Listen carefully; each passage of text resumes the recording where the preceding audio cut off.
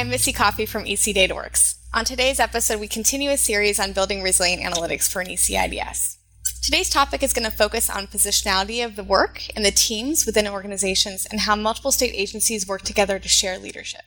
And I'm Phil Serenides, joining Missy to really talk about this important topic. There are at least two different ways that you and I have thought about positionality of the work.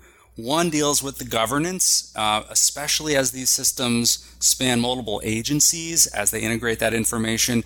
It becomes very important to think not only where does the technology decide, but what's the decision-making authority for the different agencies. And then we also talk about the team structures. The work is multidisciplinary, and apart from needing very different skill sets to do this effectively, you have to keep that in balance and a perspective between technology, between leadership, between the various program needs, the stakeholder needs. So when you add this all up, it can be confusing as to who's driving the bus on any given day, organizationally and individually. Which goes against a lot, I think, of the way that early childhood has been organized, right? But as we're seeing this shift towards more of the system building and kind of cross-agency work, I think the ECIDS is one of those tools that's helping to have those support the conversations about governance across multi-agency teams. I agree. Governance becomes very important, especially when you're thinking about cross-agency work, especially when you're considering the different phases of activity to design, develop, implement, support an ECIDS. And to start us off, I recently had a chance to speak with Della Jenkins about this. Della is the Executive Director of Actionable Intelligence for Social Policy. She oversees their partnership work with many states and jurisdictions, including municipalities, working toward IDS, including related to state early childhood. So let's listen in.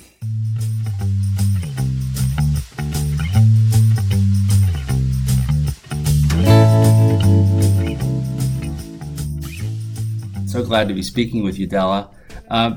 Could you just please tell me a little bit about AISP and your work to support integrated data systems? Sure. Thanks, Phil. AISP is an initiative based at the University of Pennsylvania's School of Social Policy and Practice, and we help state and local governments share data across agencies so that they can better serve their clients. So we convene, we connect, we consult with these cross-agency teams that are working to build the relationships and the infrastructure to link data at the individual level, and then to use it collaboratively to inform decision-making. So every data sharing effort we work with looks a little bit different in terms of the scope of their data sharing, what data is being shared, how and for what, and what stakeholders are involved in that process. And they even have different names for what they're building. So we generally talk about integrated data systems, IDS, and, in the early childhood world, ECIDS. But now we're increasingly talking a little more broadly about data sharing in general, and some of our efforts call themselves data hubs or data collaboratives, so there are lots of words for this.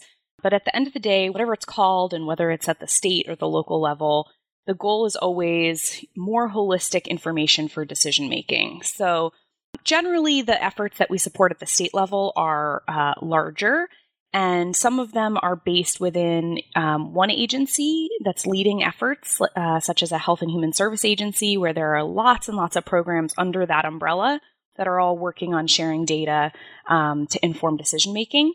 Or they could be at a state level, a more centralized infrastructure. So some states are building a whole shop, a whole agency or office in and of itself that's designed to serve as kind of the data infrastructure and data support for other agencies and help to standardize how data sharing happens and how agencies connect with their peers to better understand the clients that they both serve.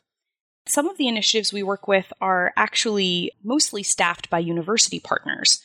So in particular at the local level, sometimes the city or county government doesn't have as much analytic capacity as they would like, and so they partner with the university, and that university helps to lend the technical expertise and some of the research chops and works with city staff to better understand the data that the city has to leverage and help them pull insights out of that data. And I wonder, although so many agencies are beginning in different starting places, they have different resources and assets and interests perhaps, do you see them going in sort of a common direction? I think the desired end state is very different depending on the jurisdiction, but I do think there are some commonalities in terms of the reasons that both states, counties, and cities are moving in the direction of building shared data capacity. So there's a general desire to better understand the complex needs of kids and families, and I think to better be able to allocate resources where they're needed most to improve services, and then long-term to evaluate that decision-making, those policies, those programs have impacted the children and families. So I think those are all major motivating factors. How significant do you think it is to sort of identify the home for these integrated data systems? And what sort of responsibilities do those agencies have, do you think, for being able to reach out and do the cross-agency collaboration that's required for integrated data? Yeah, that's a really good question. I think selecting the right host organization, if you will, is a really important aspect of doing this work well. It's something we help cross-agency teams think about quite a bit in the beginning, is kind of where is this effort going to live? So even if you have 3 or 4 or 10 agencies at the table who are going to be contributing data regularly, it is important to start from an understanding of who's going to staff the governance process, who's in the best position to really serve as the convener for all of the other partners, and then who's going to staff the technical infrastructure, who's well suited to build off their existing technical capacity to do the linkage, and then also who's going to lead on the analysis. And sometimes sites choose a host agency that's going to do all 3 of those things, and other times those roles and responsibilities are actually split across partners. So it might be that a government agency or a mayor's office runs the governance and kind of leads the priority setting, the agenda setting and analysis, but then there's a technical partner who's brought in to do some of the linkage. So it doesn't have to always be one entity, but those decisions are important because they come down to capacity and also trust. And so we generally counsel people that trust is really one of the very first pieces to consider here. Is the entity in a position to act as a really neutral convener and to build trust with all of the other partners that they're going to be leading this process to build a shared vision across programs. I wonder how you would sort of position early childhood in its development and use of integrated data systems relative to some of the other sectors that I know you've been very involved in as it relates to perhaps housing or opioid epidemic, et cetera. Just in terms of efforts to really pull together early childhood data, which is data that we know often spread across many agencies. Yeah, I think early childhood is actually a particularly hard sector to do this work in because of that kind of decentralization that you're referencing. So I think there have been major investments in that at the federal level, in ESIDS and SLDS. And, what we see is that those have certainly had an impact. And I think what we need is really sustained funding and effort there to continue to move those projects forward. So we see a whole lot of interest across the sites we work with in early childhood. It's one of the top policy priorities that they're interested in addressing.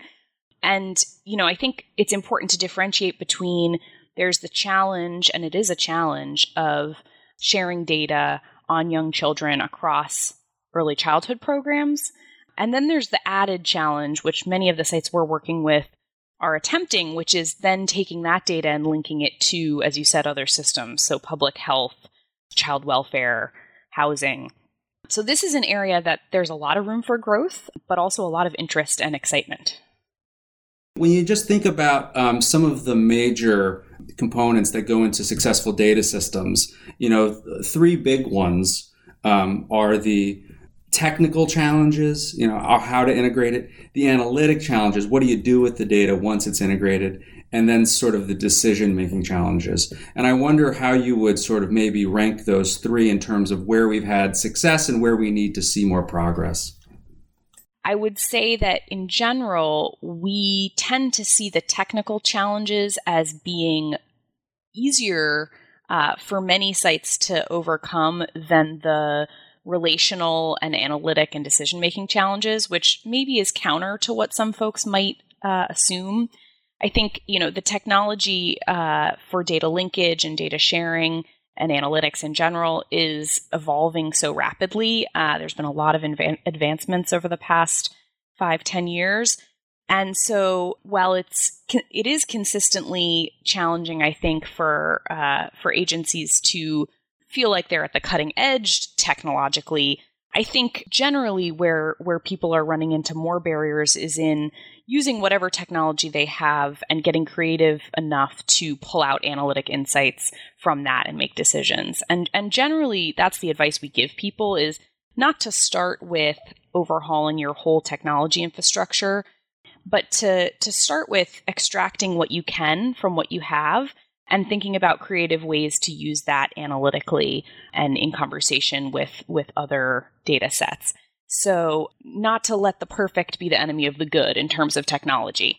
In terms of the other pieces, the analysis and the decision-making, I think it's easy for sites, for analysts within government to get caught up in really advanced use cases or to be intrigued by, things like predictive analytics, these really exciting methods that can be super helpful.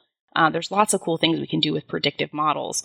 But I always caution folks that there are also a lot of insights that can be gained by simply doing much less exciting but equally impactful things like descriptive analysis across programs to understand characteristics, to understand multi-system involvement.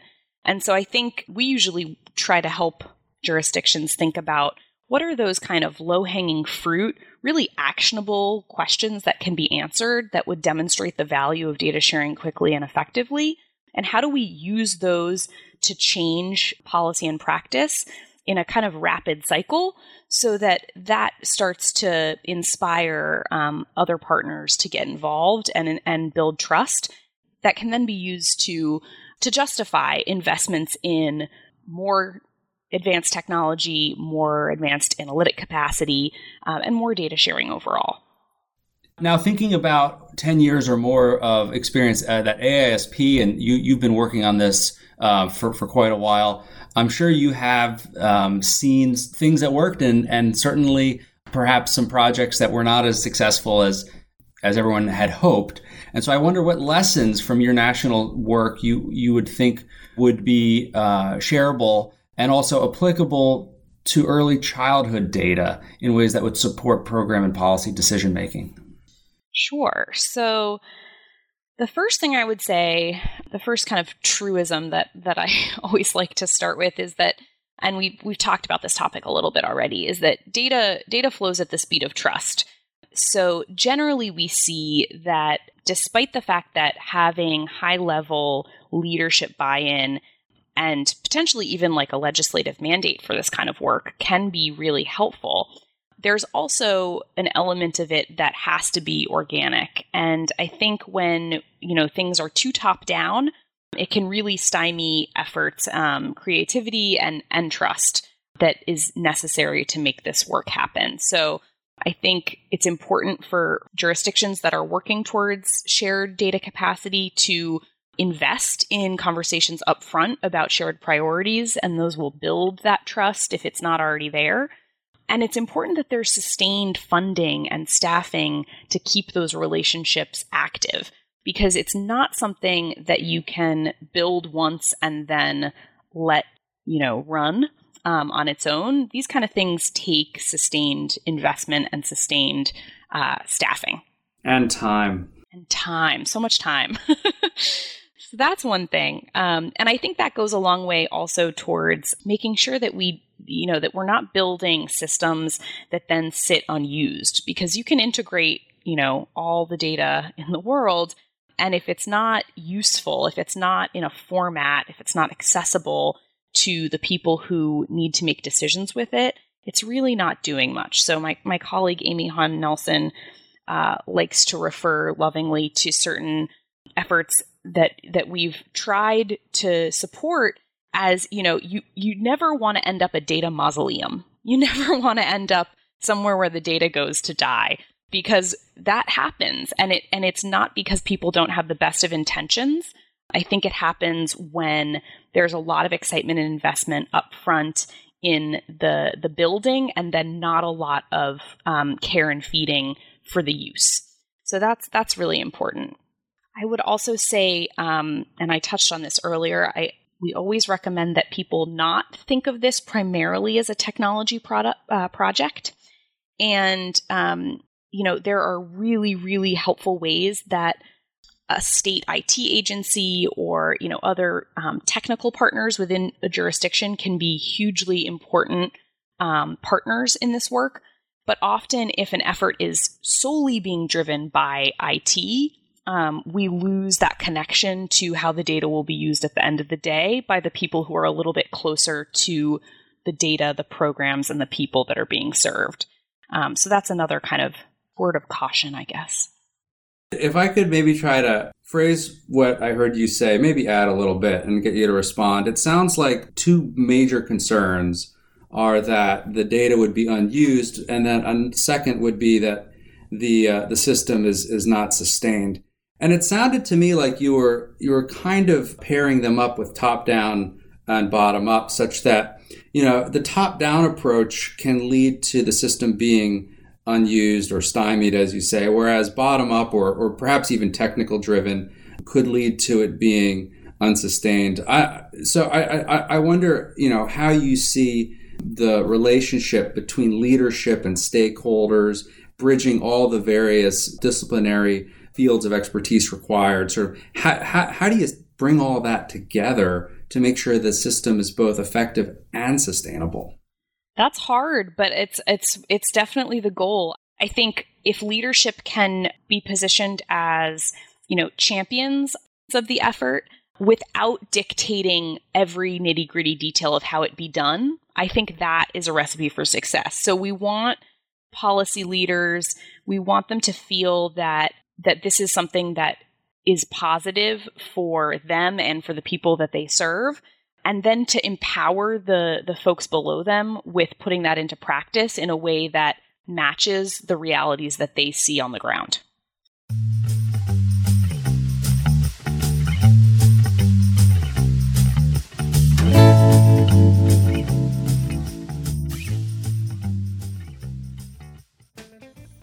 Phil, it was great to hear how Della shared about the work with the partner agencies and how governance plays a role. I really appreciated her comments about trust because we know that from our work with states that is really critical to the success of building and sustaining these systems. That it really, when state agencies are working or it feels like a forced relationship because they might really believe in the importance of the ECIDS, but may not have the social capacity. I love the line that she says, data flows at the speed of trust, right? I really feel like in our state work, we have really seen that to be true. Yes, as we've helped states, watched states develop their analytics and know that the basic information can be a win for state agencies and a step toward the predictive analytic models that some are asking for, it's interesting to think about work not only cross-agency but multidisciplinary. And the resilient ECIDS really does require different perspectives.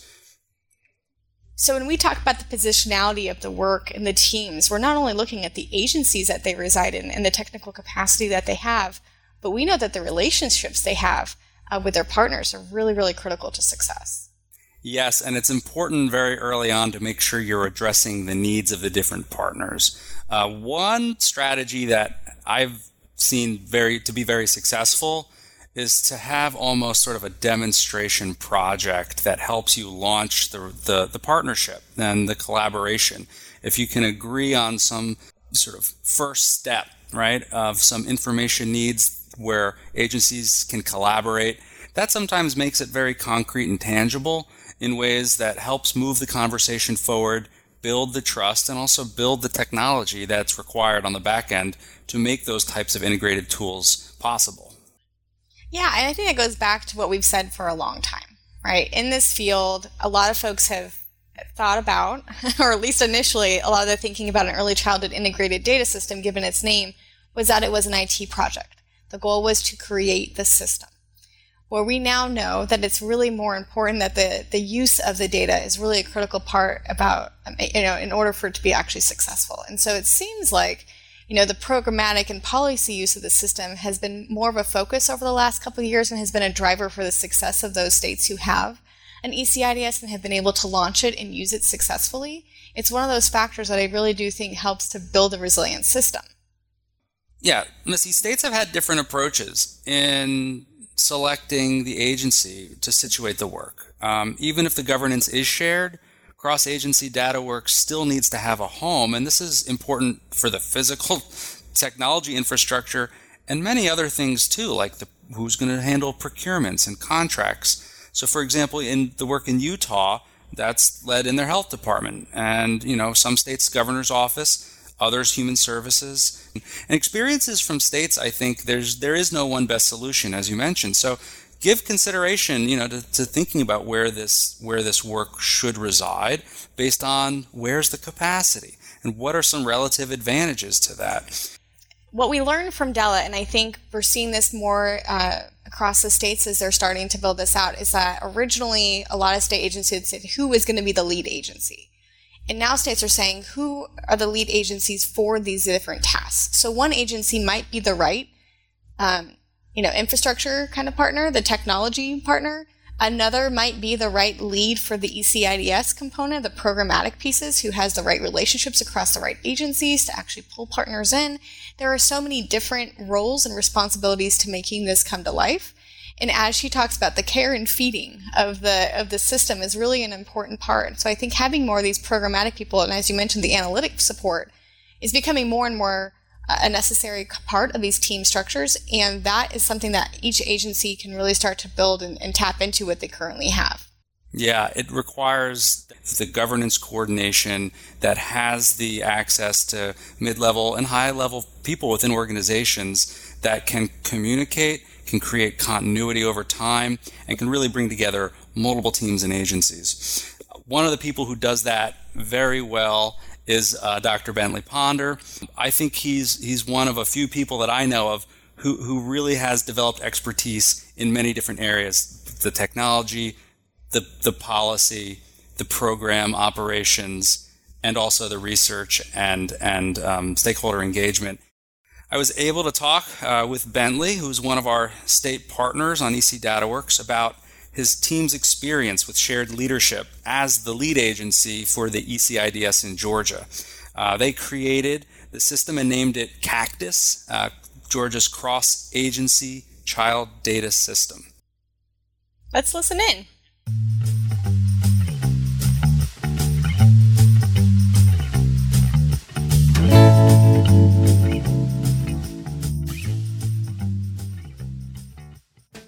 Dr. Ponder, it's wonderful to speak with you. Bentley is the Deputy Commissioner for Quality Innovations and Partnerships in Georgia in the DECAL office.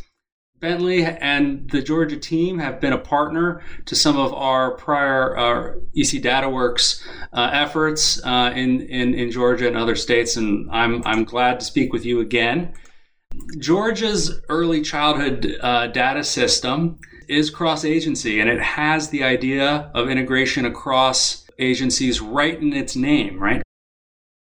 So DECAL, the Georgia Department of Early Care and Learning, we're the lead agency of Cactus, and we oversee pretty much the state's birth through 5 and some school age initiatives, federal and state programs. So DECAL is the lead agency, and that means we're the administrative lead for Cactus, but we work with all other agencies, and everybody has an equal voice with Cactus. So within DECAL, we have data from our Georgia's Pre-K program. We have data from our subsidy program, which is CAPS, Child Care and Parent Services. We're also able to bring in some of our licensing data.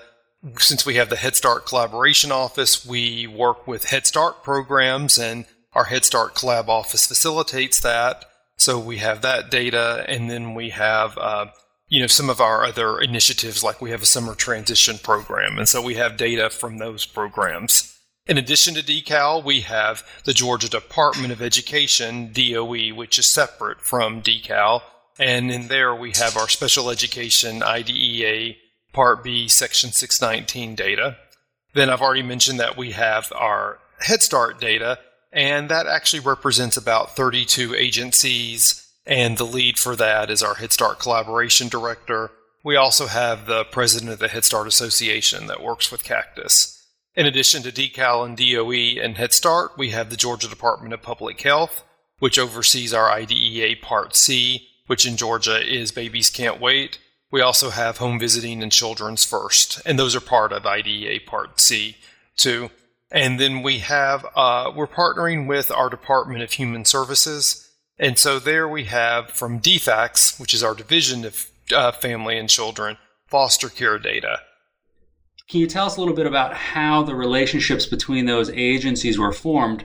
Sometimes the data integration leads and the agencies start to collaborate, and other times the agencies are already working together and it becomes a natural fit to then integrate the data. So can you share with us how the various agencies have been able to work together at an agency level to bring the data into one place? Yeah, so that's primarily been done through data sharing agreements. I think each of us have had opportunities to work together, and there has been some collaboration. Cactus has helped in that collaboration, but I would say, too, that one of the challenges with Cactus is the fact that DECAL is the administrative lead, and that in and of itself has probably given DECAL a bit of an oversized role. And so there's challenges with that. I mean, the other agencies, other than DECAL, everyone's on the exec team, so they all have a representative that serves on that executive team, and all the exec members have an equal vote. Then we also have a research subcommittee, and each agency has researchers who are part of that subcommittee. And then, of course, the IT divisions from the different agencies all work together. But, if I'm being honest, the collaboration has been much more about getting the data than it has been about using the data. And that's one of the things, if I had to, had a magic wand and could take us back, I would have done more collaboration around data use at the same time we were working on data gathering. And so I think we've done a really good job of bringing together the data, and I think our data systems have moved forward. And I say that because that's the piece that actually I haven't done a lot of work with. So that's gone really well. The part that has lagged has been the policy setting and the data use. And what I would have done going backwards is I would have integrated that in with the data sharing agreement and have made that a priority. I would have probably picked some type of research project that was cross-agency, that all agencies could agree on, that then we would be using as we were developing the system, so we could, start to think about its functionality and how it could work. And I honestly would have done a lot more stakeholder engagement, not with the agencies as much per se, but with the agency stakeholders. Like, how can this be more useful to you? So I think we overpromised a little bit with our Head Start grantees when we rolled out Cactus. So I think, we've got to do a better job of, with our grantees and with our other agencies, of saying what the data can be used for and what it should be used for. And we've been working really hard on a policy manual that I think addresses a lot of that. So, let's say you're, an agency and you oversee foster care. You send us, and, when we work out in our data sharing agreement, how often we receive data. So we receive your data. But then we've put things in Cactus where we're able to do some geocoding, and we're essentially able to clean up some of that data set and link it to some other things, then we send that back to you. So even if you're not using Cactus for some cross-agency research, then at least you're able to gain something from it by having this clean data set that's linked to some of the census data and post office address data that I think really helps in doing that shared ownership. One of the challenges for this is when you're not the agency that oversees the system, then it becomes a meeting that somebody attends, but it's not part of their job description per se.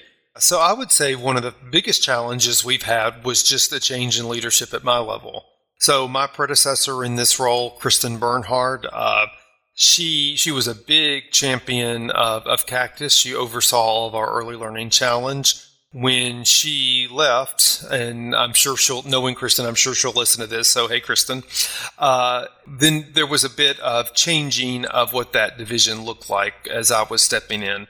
So I had, as we mentioned before, I had so much to learn with Early Head Start and some of these other programs that Cactus fell a little bit down further on the priority list. And that led to some lapses. It delayed our policy manual. It delayed some of the different convenings that we had going on. And the strategy for overcoming that was just I had to make it a priority. And for me, I made sure that I had 2 of my 4 teams working together on it. So it wasn't just one team on it, but it was that collaboration between teams within DECAL, both of which had really strong skill sets that complemented each other. And then they've been able to now push that work forward again, and it's moving forward. And also then, by writing the preschool development grant renewal, and there was such a focus in this renewal application on data, we were able to solidify during the writing of that what are some of the data issues we have with Cactus. There were some things that even I was unaware of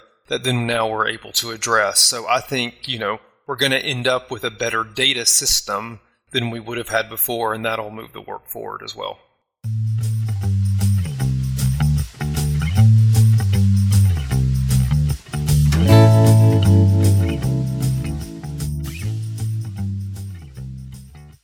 Hey, Phil, that was a great conversation with Bentley, and I always appreciate his honesty, and I think he shares many of the lessons learned. He also mentioned a few things that he would do differently. Can you share a little bit more about your reflections and thoughts on those?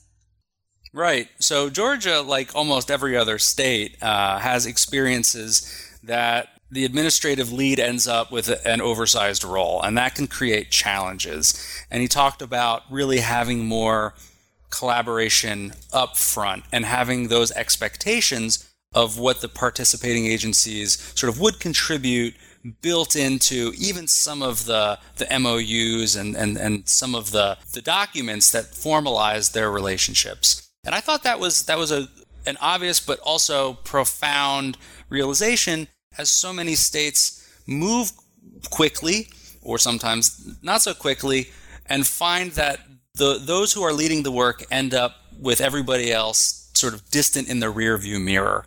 And that's a very real challenge, to make sure that you're bringing along everybody each step of the way. And he had some great ideas as to maybe how to restructure or how to do things differently.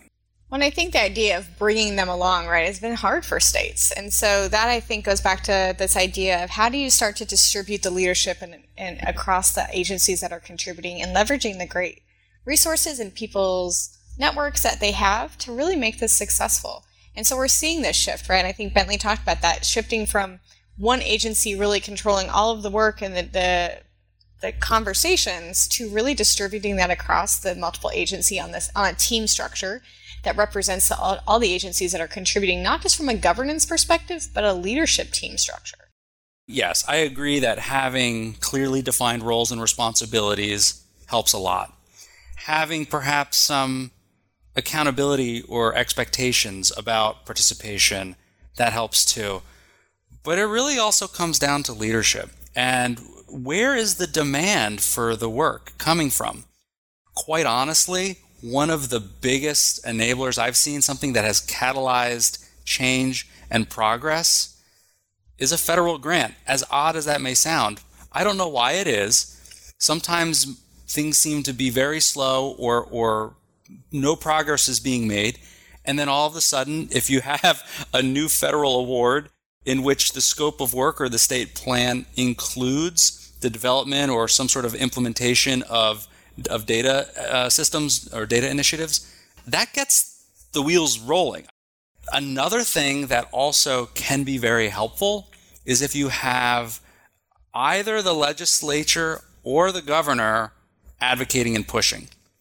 I'd say legislation is probably the best. If you can get into law something that really moves the system sort of forward, or at least defines what it must do, that can be so helpful to bringing together agencies and really having the conversation that needs to happen. Leadership is important from wherever you can get it, and governors have had a lot of success through their secretaries and various appointments to also make sure that things are progressing and that departments are having the conversations and are actually sharing data as appropriate.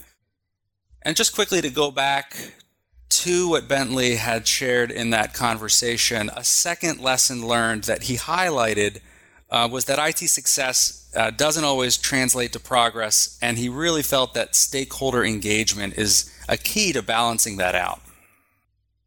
Yeah, I think, Georgia was one of those early on that leveraged the wonderful work of their SLDS, but that means their technology was actually further ahead before they had the stakeholders involved and some of the real strong use cases developed, which we've talked about on other episodes. I think Bentley points out something that's really important about not letting the technology get ahead of the engagement with the folks who are going to use it and really understanding the purpose of the system, because he's right.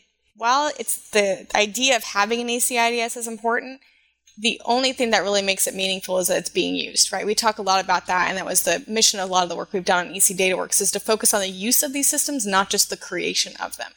And so I think Bentley is pointing that out, especially as someone who's had the system for a little bit longer than some other states, really is now understanding that use of the system is heavily dependent on the buy-in of the other agencies and the stakeholders who are, intended for it to be used by, but not necessarily the technology that was behind it. And so I think their kind of pause and stepping back is now really reflective of the need of the field. And so Bentley also discusses the role of leadership in governance of the work, right? And the impact when there were changes in leadership, right? When Kristen transitioned to a new role, what impact did that have when you have that champion who was there and is no longer there? I had a chance to chat with Rebecca Gomez, who is a program officer for the Heising Simons Family Foundation. She's also edited a book on early childhood governance and has expertise around adaptive capacity. And this idea is one that's really important and plays a role in the work of the early childhood data systems. I appreciated her perspective on the models for success, and I want you guys to hear it as well, so let's listen in.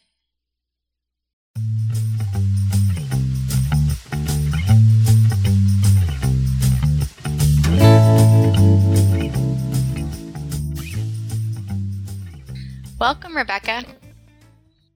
Hi, Missy. It's great to be here. Thanks for having me. When you began working on this book, can you share a little bit of the need that you saw in the field? So the notion of adaptive capacity was something that I observed in what was my dissertation work, and I brought some of that work into the governance book in the chapters that I wrote.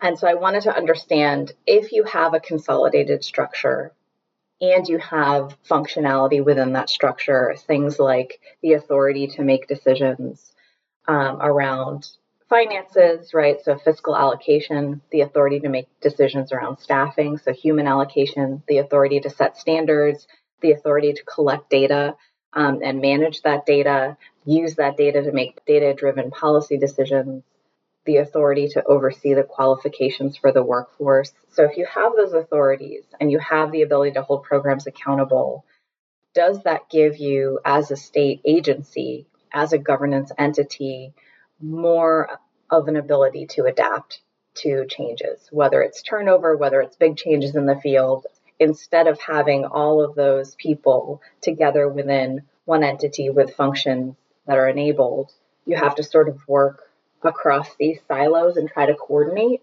which might work if everyone sort of gets along and has the ability to make changes.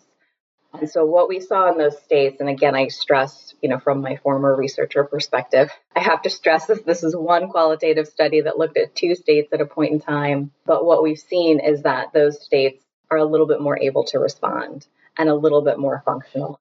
So then a related recommendation, right, is always to build an approach to governance that matches your state context. Pennsylvania's Office of Child Development and Early Learning matches Pennsylvania's ethos of these large consolidated structures. That's how they do government in that state. That would never fly in New Hampshire, which is somewhat libertarian in its ethos, right? Our state motto is live free or die.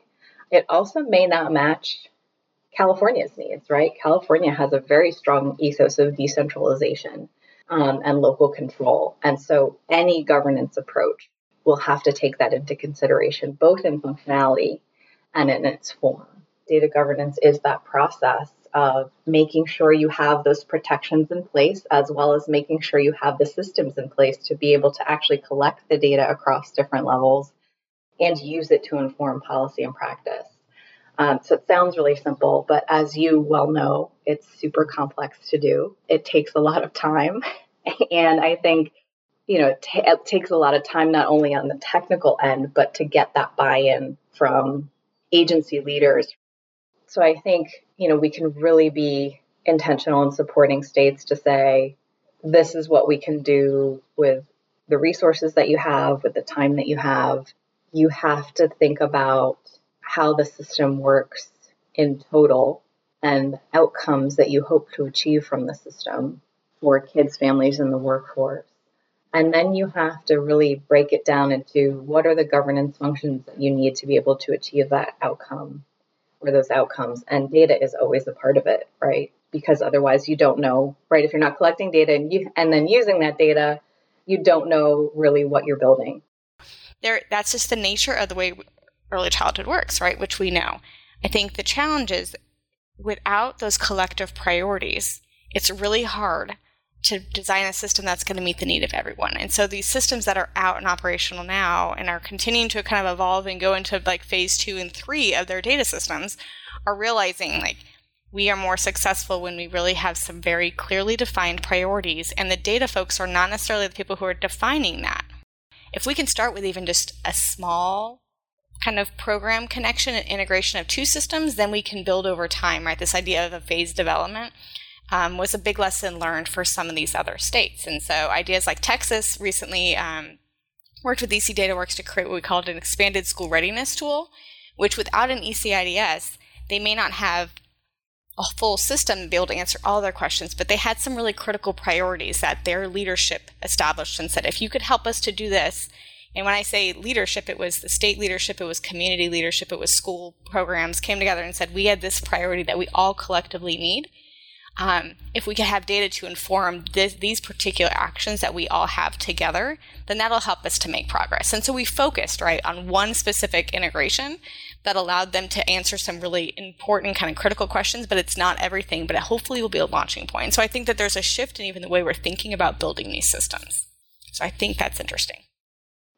I do too. And I don't think we can overstate the point that you just made, which is really that this is iterative and incremental oftentimes, right? And so I think sometimes, in part because our field is under-resourced, because, we have a scarcity mentality for a lot of social programs across the board, we think, okay, this is our one chance to, build a data system, right? We're going to fund it, we're going to build it, and then everything will be great. And so this is the other thing that I talk a lot about with governance, is that the scope is going to expand and contract over time. And to carry out these functions really well, you will have to resource them. And so one of the earlier sort of hypotheses or arguments in favor of reforming a governance approach was that it was going to be administratively cheaper or more cost effective. It may be more efficient and cost effective in the long run, but it does take resources and time to build an approach to governance, just as it does to build a data system. And there will be fits and starts along the way, expansions and contractions, and the needs and questions will change. I see governance as a topic sort of trending again. It was hot right around 2014, 2015, when we had our first wave of states really thinking about governance. And then we sort of moved on to other things as a field. So I think because governance is hot once again with states, they're going right to sort of the natural inclination, which is to say, well, governance is a structure. It is, right? We all have governments. They are of a form, right? We have an executive branch, a legislative branch, a judicial branch, and then within the executive, we have agencies that administer programs. So governance will always have to take a form. But first, think about those functionalities. And then also think about the leadership capacities of political leaders.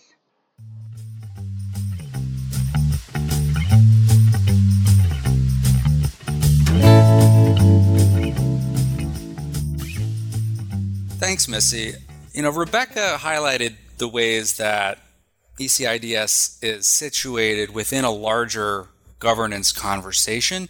And you and I have worked with states to make sure that analytics align to the program and policy needs that states have. So governance really is that natural body to work with. Yeah, and I think her work on adaptive capacity really shows that well and aligns to what Bentley and others we kind of learned from the states, right? Her research has shown that states who have this consolidated governance model are really able to adapt to the changing needs of the early childhood systems building initiatives, right? And so that is a really important part, and it does, again, this idea that there's a linear process that develops in ECIDS that gets you to a platform, right, or a data system, whatever that might look like. Her work has really highlighted that the governance body should be driving a lot of this because we know that the needs of those bodies are going to change over time, and if these systems are being designed to inform key policy and program decisions, then they need to be really involved from the beginning. And the reality is that the data work sometimes leads the governance and sometimes it follows.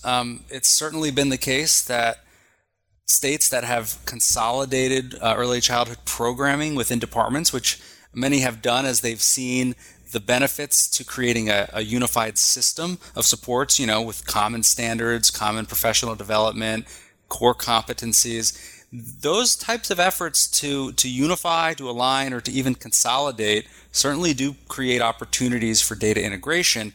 But even then, there still are opportunities to reach out as you think about health, think about all sorts of other services and systems that are important to families and children that really are all of government, that span multiple departments. And so even those states that have been able to really bring together the programs and then the data still have the need to think about the hard work of reaching out, building trust, developing technology solutions, and developing decision-making processes that are transparent and that bring everybody along at every step of the way.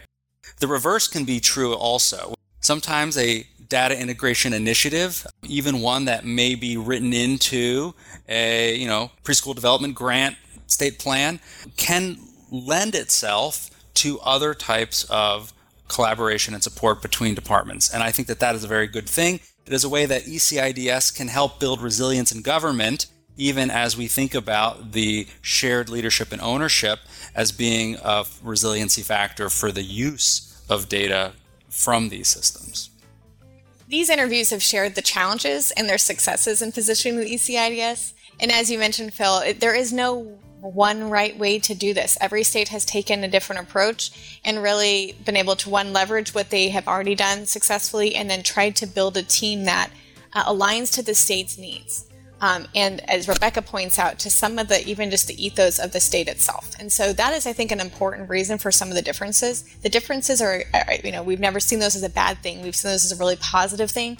And there are lots of lessons learned about how those models can be shared and used by others to kind of make some progress on the ECIDS. And so I think these interviews today really highlight those differences as well as the things that have really been successful in positioning the work in state agencies. So we thank you all for listening, and we hope you join us for future conversations about the resiliency factors on a future podcast.